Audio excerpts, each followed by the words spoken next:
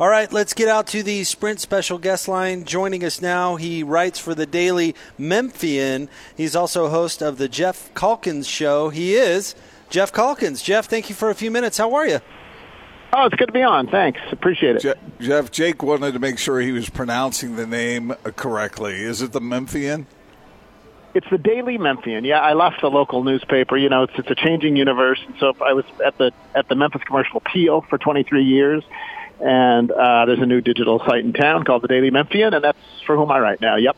Okay, good. Then you were right. Okay. You know, I just Daily wanted Memphian, to make sure. All right, Jeff. Well, tell Jazz fans what they should expect from one Mike Conley. Well, it's funny. He's the nicest guy in the world, first of all. And it's no accident that he just won, both best teammate and sportsmanship award from his peers at the NBA. At the NBA awards, it's almost a running joke that he actually gets a little frustrated that he has been recognized for being an unbelievably good guy, which he is, and he would say slightly overlooked in terms of the quality of player that he is.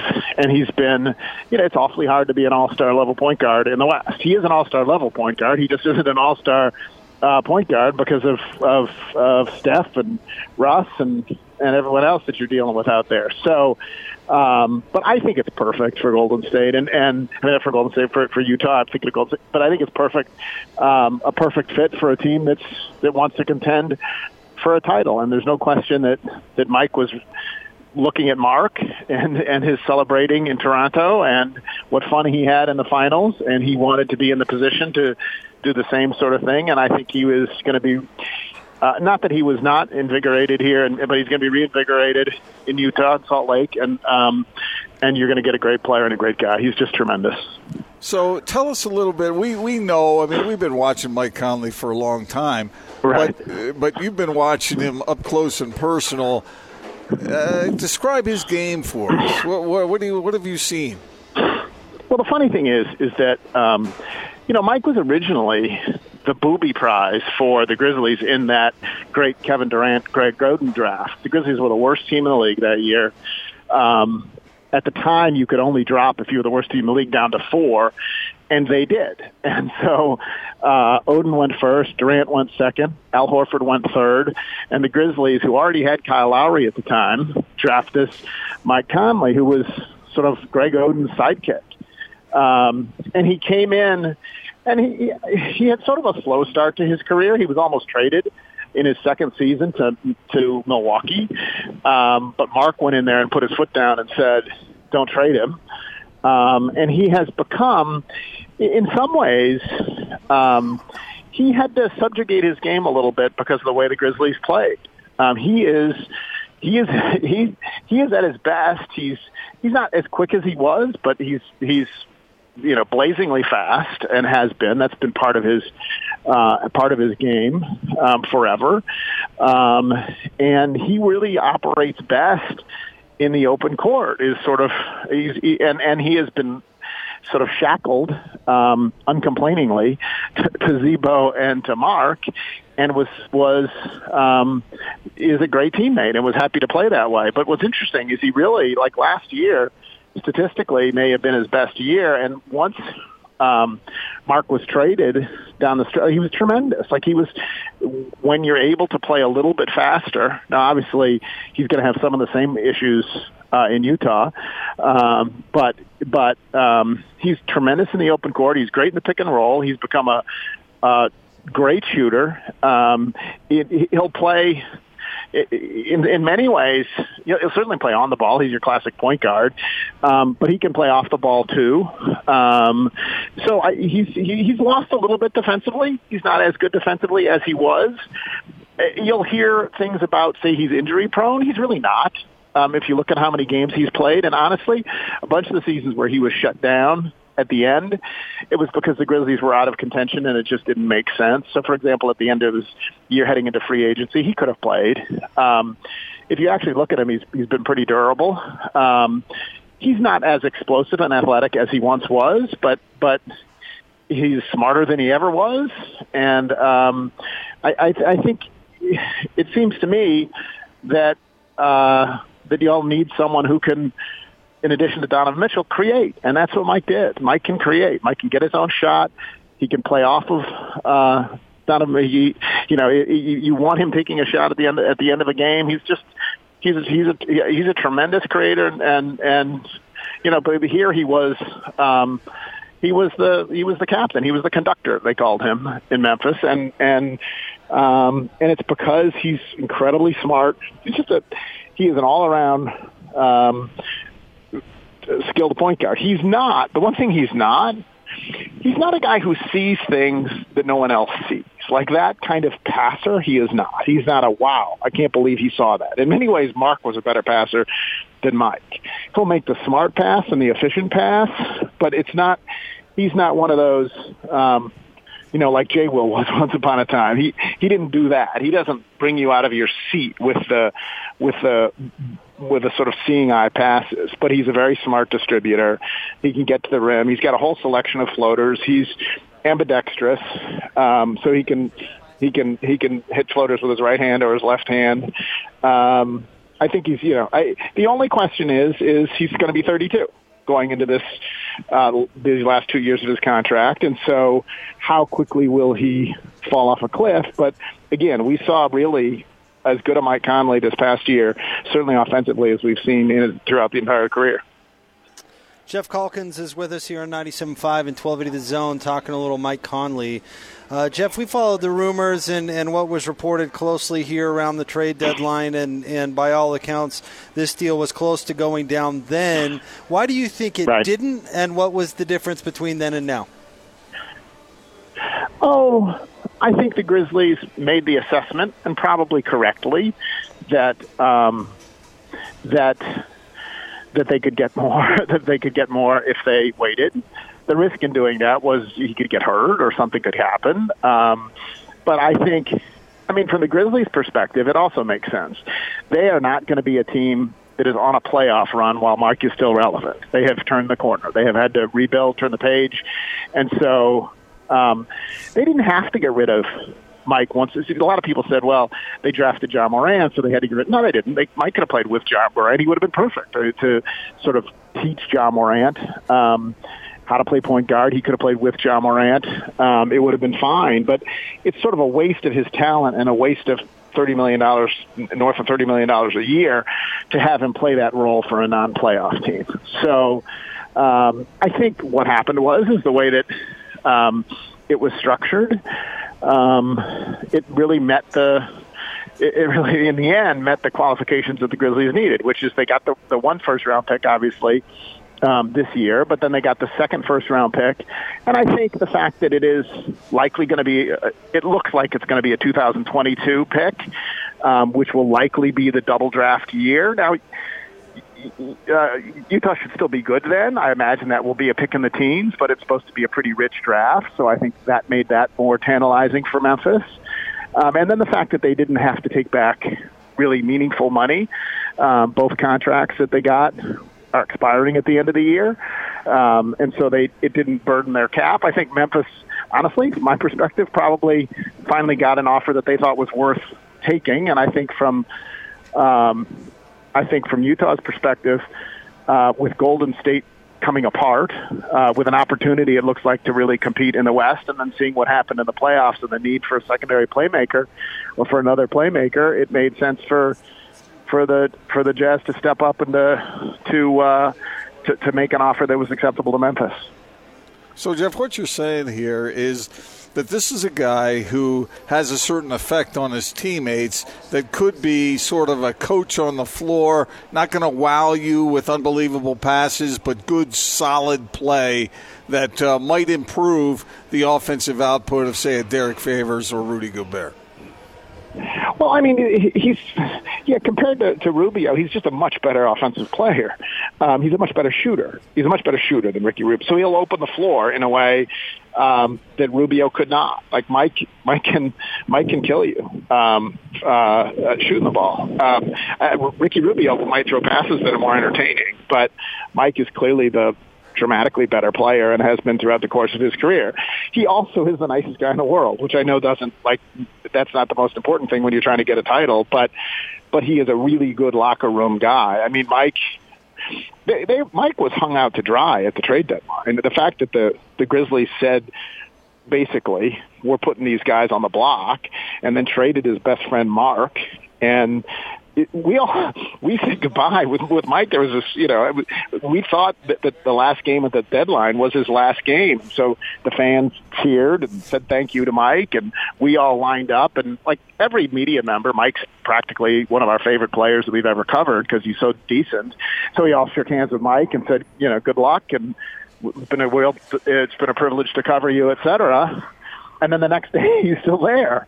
He comes back, and the assessment with Mike was you could do that with Mike because he wasn't going to complain.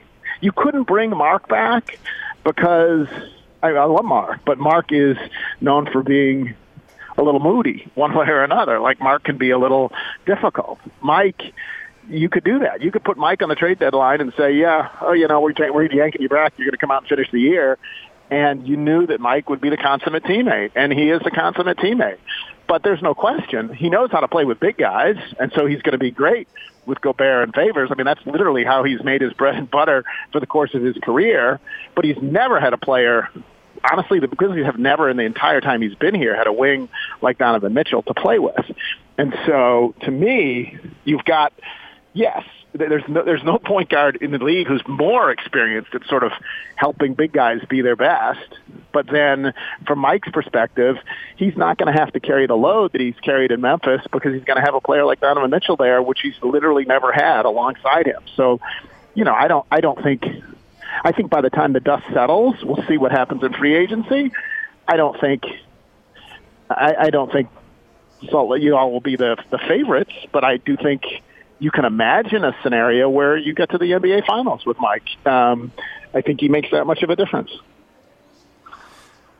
Geoff Calkins is with us here on 97.5 and 1280 The Zone, talking a little bit about Mike Conley and the impact he would have for the Jazz. And maybe you answered this a little bit already, Geoff, in what we've been talking about. But Gordon and I don't agree often on much, but we do agree that Mike, from a locker room standpoint, from his game standpoint and what he can do in the pick and roll and the way he can shoot the ball, he fills the gaps that are currently on this Jazz team, and we think it'll be a terrific fit. It sounds like you would agree with that.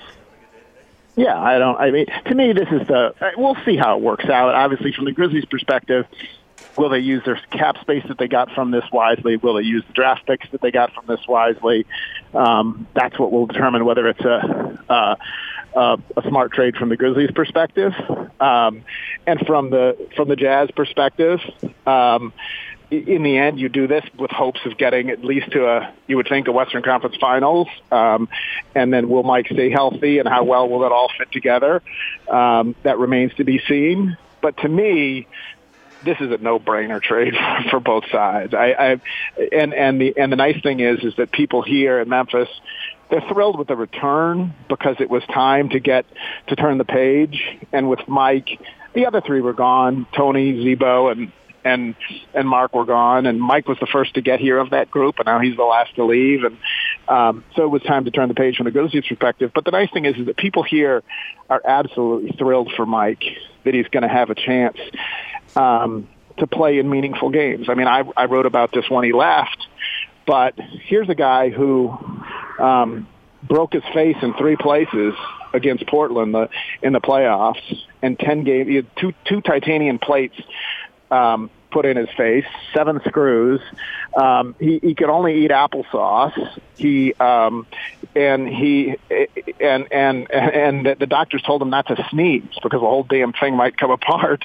And there he is 10 days later, and he plays against Golden State against the advice of everybody, his family, and everybody said, no, Mike, don't do this. Memphis had lost the first game against Golden State in the playoffs. And so there you are at Golden State. This was back when they very sensibly gave the awards, the MVP awards out during the playoffs. So Steph gets the MVP award before the before game 2. The whole place in Oracle is going crazy. MVP. Mike comes out, scores 22 points, is really the better player, and wearing a mask, which is misting up, and carries and inspires the Grizzlies to a win to tie the series at 1. And that's because that's how much it means to Mike to play in meaningful playoff games. In the end, he's at a point of his career where that's what he wants to do. He wants to play in meaningful playoff games. And so for Mike, who did that for the Grizzlies, to have a chance to play in meaningful playoff games is all he wants, and I think what everyone in Memphis wants for him. So people in Memphis will be obviously hoping this works out well for the Grizzlies, but people in Memphis were cheering for Mark to win the title this year, and there's no question they'll be pulling for Mike in his new home. Wow, that's a cool dynamic. One final question for you, Geoff, that has nothing to do with basketball, or at least nothing to do with the NBA.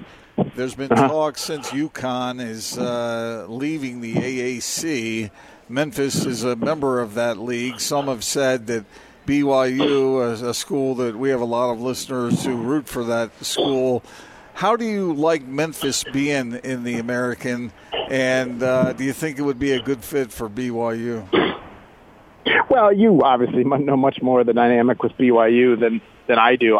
BYU is my own prediction is with UConn leaving that the American will probably stay at 11.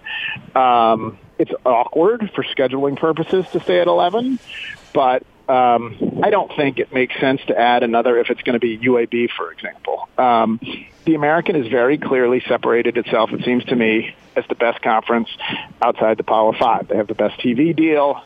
They just got a new TV deal. It's proven to be a pretty darn good football conference.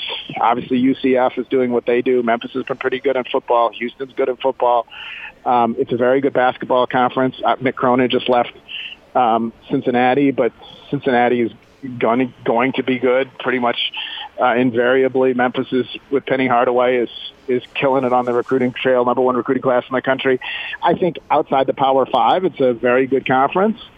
But it seems to me, I think the American would be thrilled with BYU. BYU would be one of the teams that would make sense and which they'd go to 12 for. I have always gotten the sense that BYU wouldn't do it because they have their own thing going on, and so I don't know the dynamics from that end of it.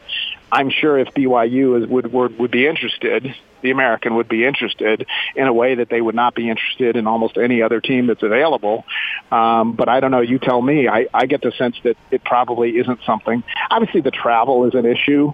But my understanding is generally that BYU has independent value and might not want to just sit here and take a 1/12 share of the American television money. And I don't know that they want to write different rules for BYU. And so I think you might have a problem there, but you know that better than I.